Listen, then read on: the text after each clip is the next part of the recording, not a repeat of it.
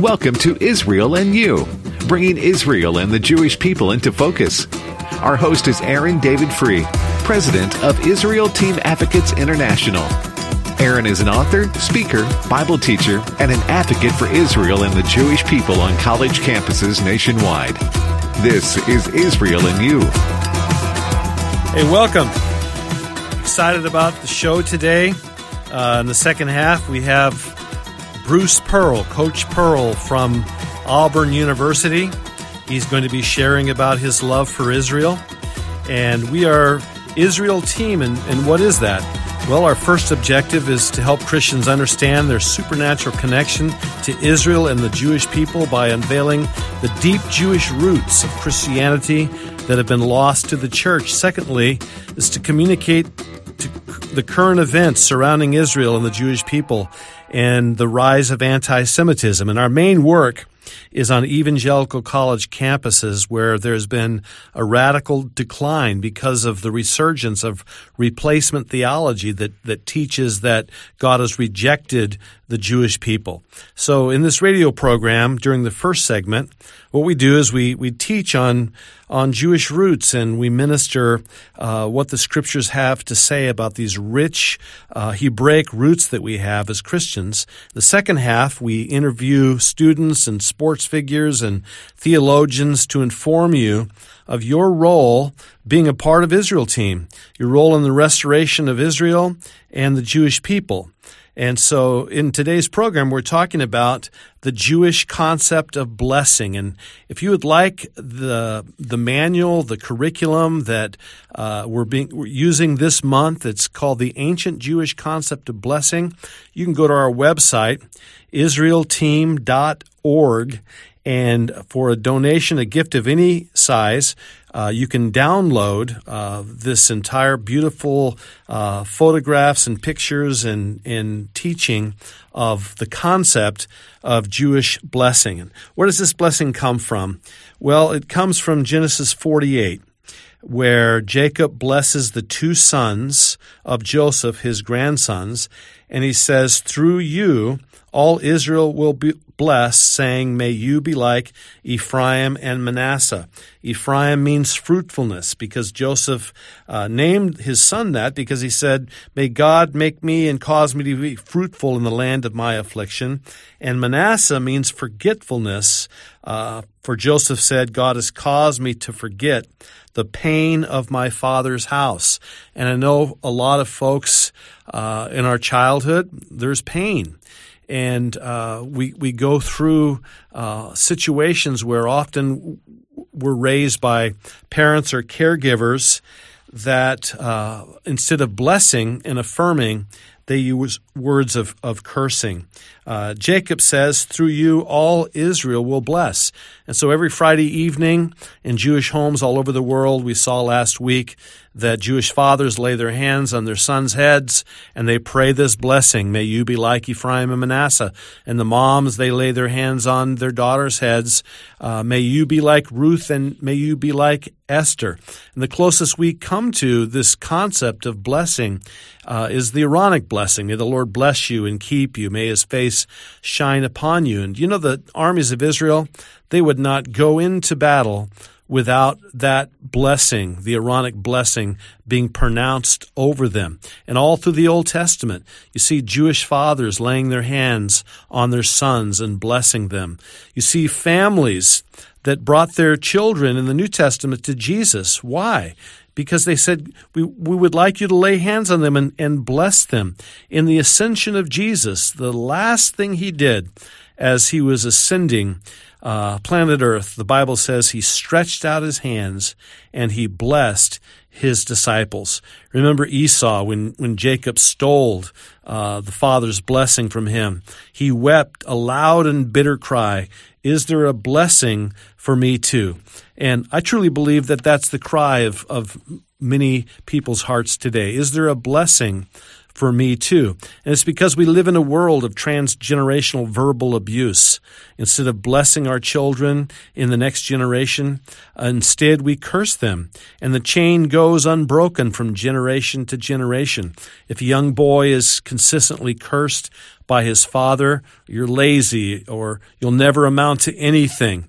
When that boy becomes a man, he often will continue the pattern and curse his sons and daughters. And that's where this concept of transgenerational verbal abuse comes from. It's an epidemic in America. It's one generation cursing the next generation. And for many children, the most dangerous place in America is the home. When a son or a daughter hears words like, "You're worthless," it is only a matter of time before they begin to believe those words. Saying, "I made a mistake," is healthy self-reflection. But often when a young person is verbally cursed, they come to truly believe that they are a mistake. So when a person never receives verbal affirmation, their inner confidence is slowly erased and the void is filled with a sense of shame. And the Jewish view of verbal blessing, they believe it's the emotional building block that is critical for a child's wholeness. And so that's why every Friday evening, and my first trip to Israel, that was my greatest takeaway, that I walked through the old streets of Jerusalem. I saw the flickering candles around the tables in the homes. And the doors are open, the windows are open. And you can walk by and you see a father there in the candlelight laying his hands on his son's head, blessing them. You see a mother laying her hands on her daughter's heads and blessing them. The mothers are saying, "May my daughter be like Ruth and may she be like Esther." Fathers are saying, "May my son be like Ephraim and Manasseh. May they forget the pain of their past. May they be fruitful in their future." And speaking to wives today, you may be married to a verbal abuser. And oftentimes, a man, because his father abused him or rejected him, he has that inner wound on the inside of him. He doesn't know what to do, and so it just comes out of his mouth. And you might say, "Well, there's no hope for my husband." But I've been teaching this principle when I came back from Israel that first trip. And I saw this concept of fathers blessing their children. I realized that had been lost within Christianity. And I came back and I started studying the concept. I wrote a book called The Forgotten Blessing. It was published by Chosen Books, a division of Baker Bookhouse out of Grand Rapids, Michigan. And I started teaching this principle. And I remember an 80-year-old man. He came to my office one day. I was a pastor at the time. And he said, I was cursed as a young boy. My father verbally abused me and physically abused me. And he said, I've been an abuser to my wife and to my children, even to my grandchildren all these years. What can I do? And I said, first of all, you've got to forgive your dad for what happened in your past. And this 80-year-old man, tears coming down his eyes, he prayed a prayer of release, forgiving his father for his abuse. And he broke the chain. At 80 years of age, he broke the chain. He said, what do I do? It was Christmas time. I said, "Sir, this Christmas, gather your family around the table and speak a word of blessing. Lay your hands on your sons, lay your hands on your daughters and your grandchildren, and speak words of affirmation." So this 80-year-old man, he wrote blessings for all of his kids and his grandkids. And I heard the story a few weeks later. It was like a revival service in their home as this man, for the first time in his life, spoke words of blessing over his children and his grandchildren, over his wife. And there was healing that went through the whole entire household. So wives, if you're married to a verbal abuser, take heart, because there's healing through the Lord. A child who's suffered because of verbal and emotional abuse will enter into adolescence and adulthood either living under the banner of extreme shame or the banner of artificial independence and self-sufficiency. Mitch Albom has said, "Youth, like pristine glass, absorbs the prints of its handlers. Some parents smudge, others crack. A few shatter childhoods completely into jagged little pieces beyond repair." And in the Aaronic blessing, it ends with, "May the Lord place his very name upon your life," the name of El Shaddai, the all-sufficient one. And so verbal cursing will cause someone to live in self-sufficiency, not in God's sufficiency. There's many forms of transgenerational verbal abuse. Here are some of the more common ones. Degrading, minimizing the worth and value of another person through casting shame and ridicule. Terrorizing, threatening physical harm if expectations are not met. Removing the safety of unconditional love and acceptance. Exploiting, modeling, and mentoring control, manipulation, and power over another for the abuser's benefit. Rejecting, closing the door and pulling the shade of relationship with another in order to gain a temporary sense of power and control. Corrupting, accusing another of behaviors with low value to the point the person begins to act them out. Isolating, separating a person from social interaction with others. Neglecting, overlooking and minimizing the most basic of life needs. This chain can be broken. The first step is to forgive your abuser. Matthew 5:44 says, "But I say unto you, love your enemies. Bless them that curse you. Do good to them that hate you and despitefully use you and persecute you." I remember years ago there was a young man, he'd come to church, and I was, again, pastoring at the time, and he said, "I have such anger and unforgiveness towards my father who abandoned my family when I was 5 years old." And I told the young man, at some point in your life, you're going to have to forgive your father for what he's done. He said, "I can't do it." And months went by. The man was in a very dark place in life. And finally he came back and he said, I'm ready. I'm ready to forgive, but I don't know where my father is. I don't know if he's dead or alive. And I said, well, write him a letter. And it's based on the unmerciful servant.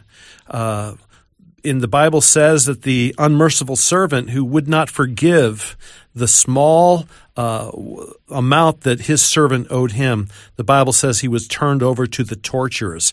And so when you're unmerciful towards someone who has cursed you and you refuse to forgive, you're turned over to the torturers. There's bitterness that begins to grow within your soul. And we've been forgiven much, and so we must forgive. And this young man had been forgiven, and I told him, you're going to have to forgive because God's forgiven you. And so he said, I'll do it. He went home. He wrote a letter to his father. He said, I forgive you for everything that ever happened. And I said, seal the letter and just see what God does. He sealed the letter. He put it into his desk. And would you know that as soon as he closed his desk drawer, the phone rang. And it was his father, who he had not spoken to in 25 years. He said, son, I've called because I'm dying of cancer. And I've reached out to your sister who gave me your phone number, and I'm desperate to reconcile with you. And a few weeks later, I met with this young man and his father, and they embraced, and there was forgiveness, that the son gave to the father. So forgiveness, they say, is the scent the rose sheds on the heel that crushes it. And so when we don't forgive, that bitterness towards our abusers, it just continues to grow and grow and grow. But if we're to walk in blessing and become blessers ourselves, you see, I can't bless others unless I bless my enemies. Jesus said, bless your enemies. Bless those that persecute you and despitefully use you. And so I'm called to be a blessing towards others. But if I cannot forgive those that have harmed me, abused me, then it's impossible for me to break the chain.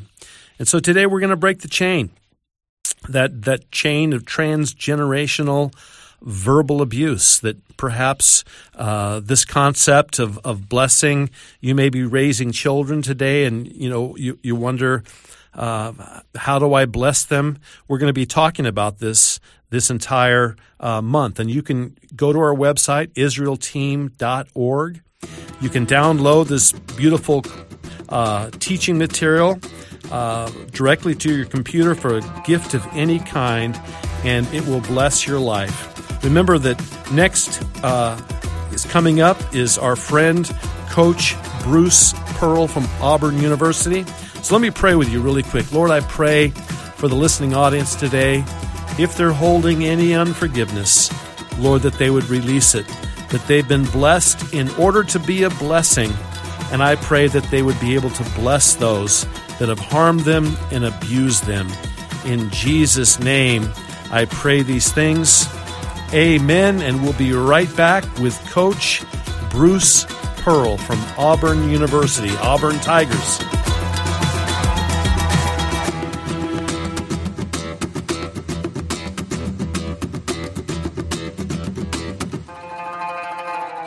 I'm Bruce Pearl, head men's basketball coach of the Auburn Tigers, and I'm very pleased to join my friend Aaron Free in the fight against anti-Semitism.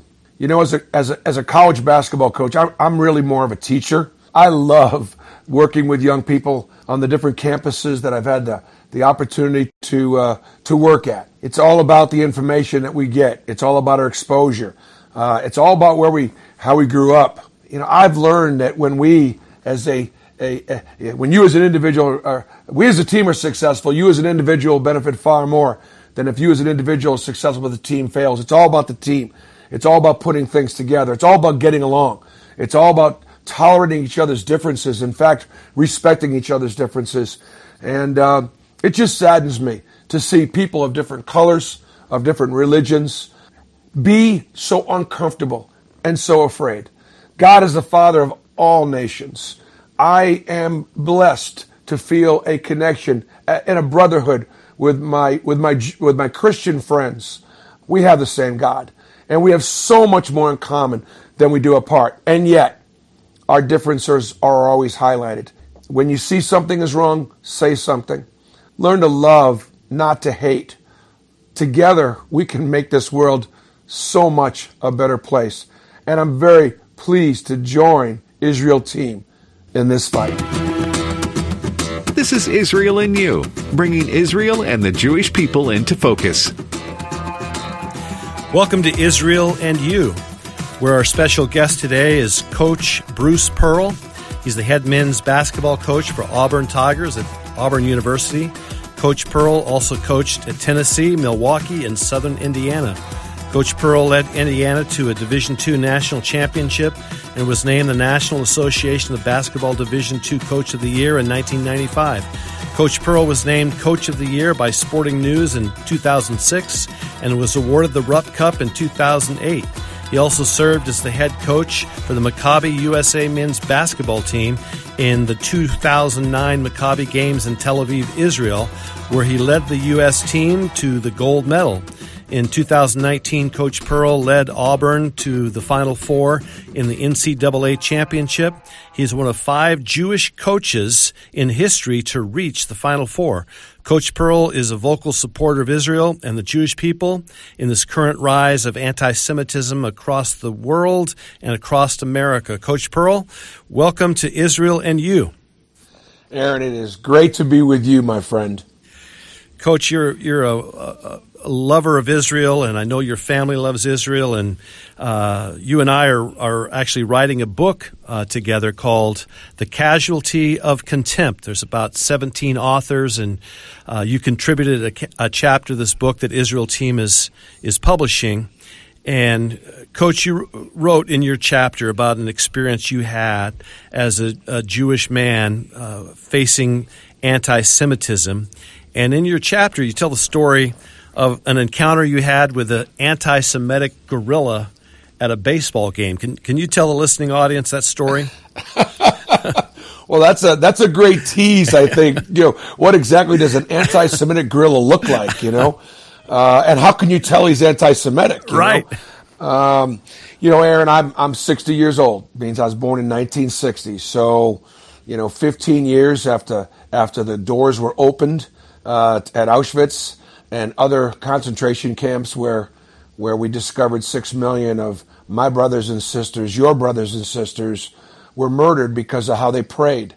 Also, being born in 1960, I lived through part of the civil rights movement. I was old enough to see it, to see real racism and real segregation and a lot of the things that we're still challenged with today. I've really seen throughout my lifetime. But every now and then, you see something that you just don't think you're going to possibly see, like an anti-Semitic guerrilla. So I'm taking my kids and my wife to a baseball game in Cincinnati. My daughter is on the dance team at the University of Cincinnati, and she's got to spend the summer up there. So let's go up and visit Leah, and let's take in a Reds game. And so we go to the Red game. It's a very festive atmosphere. It's a warm, summer early evening, and there's a guy across the street, right next to the ballpark. He's got this gorilla suit. He's holding up a sign, and everybody's kind of looking at him and walking by him, and I'm just kind of curious as to what it is. So I keep my eyes fixed on him, and all of a sudden he turns the sign towards us where we could read what it said.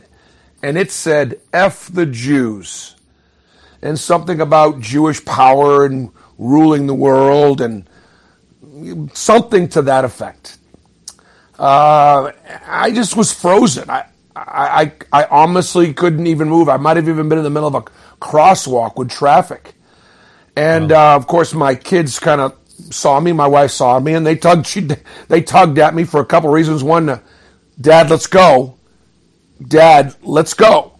Knowing me, what's in my heart, what's my passion, and I've never walked away from a fight. And I just couldn't. I took 2 steps, walked away, and I turned around, and I went out. I approached this gorilla, and the only words that I could think of that I could say to him as he turned and looked at me was "Juden, Juden," and of course, Juden is the German word for Jew, and that's what they used to spray paint on a business or put that Star of David on. I wanted to identify with the exact person that he was talking about. Wow. And he turned away from me. And I got back around into his line of sight, and I said, "Juden." And he turned away from me, and I said, I am a Jew. I'm who you're talking about here. I said, if you'd like to put your sign down, if you'd like to take your mask off, I'll allow you the first punch. And I put it at my chin. And he turned around again. He didn't want anything to do with that. And so I just grabbed his sign and I ripped it up and I walked away. And my biggest concern in that whole experience was, why was I the only one that was going to confront him? Why was it somehow okay? It may have bothered people, but nobody was really doing anything about it. Yeah, I think that's an issue that we all have to face, Bruce, and it's silent indifference.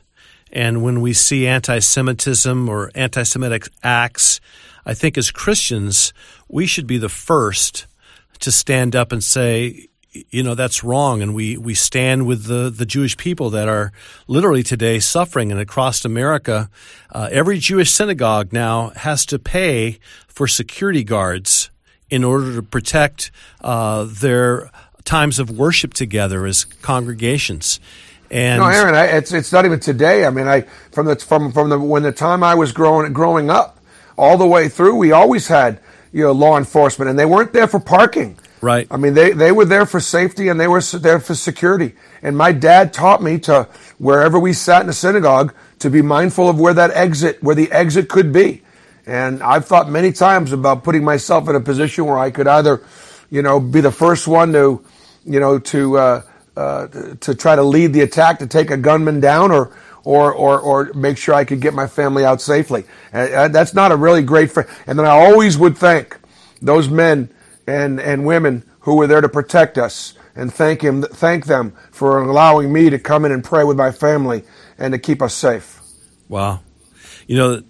What I truly believe is that anti-Semitism is probably the oldest hatred. And there's a lot of theories of why it is that people despise the Jews historically. And one of my ideas is that the Jews are the alarm clock of the world. They brought the God-given moral law into the world. And because people despise God, they despise His chosen. And you also tell a story in the book, Bruce. Again, this book is called The Casualty of Contempt. Coach Bruce Pearl is one of the contributing authors, and Israel Team is publishing this book. It'll be out in early October. But you tell the story of your own children, and they've all had tattoos placed on their arms and bodies. And tell us that story, Bruce. Well, whether it's folklore or whether it's in the Torah, but we're not supposed to deface the body. We're not supposed to have tattoos. And you would probably know more about that in the Bible, Aaron, than I would, but that's sort of been handed down. But my kids wanted to have a tattoo, and they went and saw their rabbi, and they say, and certain Orthodox are very conservative. It's not, but not always, and you're not doing anything, but they want. My son Stephen has got a very large Star of David on his upper back. My daughter Leah has got Hebrew letters written down her back about peace and love and life. And I remember one time she wanted to go to India on a Christian mission with some friends, and she's a beautiful girl. And Daddy made her cry. Daddy wouldn't let her go. Not because it was a Christian mission. I've been on the Christian mission myself. It's because she had Hebrew letters on her body. It's 100 degrees at the time she would go. And the way I looked at it, she was just simply a target for a terrorist or someone that would look at this beautiful young girl, trying to help save the world and make it a better place. And I just thought because she had that label and that mark, she was too big a target, and I wouldn't let her go. The other thing about it for me, Aaron, is simply this: we have relatives that survived the Holocaust as children, and I can remember being at a Passover Seder or at the supper to Shabbat dinner table and seeing my aunt or an uncle or a friend and asking them, what were those numbers on their arm, and then hearing the story about how they were tattooed for death. Wow. Bruce, I so appreciate you being a part of the program today. Israel and You, thank you for your support for the Jewish people and for Israel. And for our listening audience today, we're offering a gift of a 4-week study on the ancient Jewish concept of blessing. And if you'll go to our website, israelteam.org, and a gift of any size, they'll give you a code that you can immediately download this wonderful, beautiful, glossy curriculum that'll help you in your family life and in Bible studies. So God bless you. Thank you so much, Bruce, and God bless our listening audience for being with us today on Israel and You.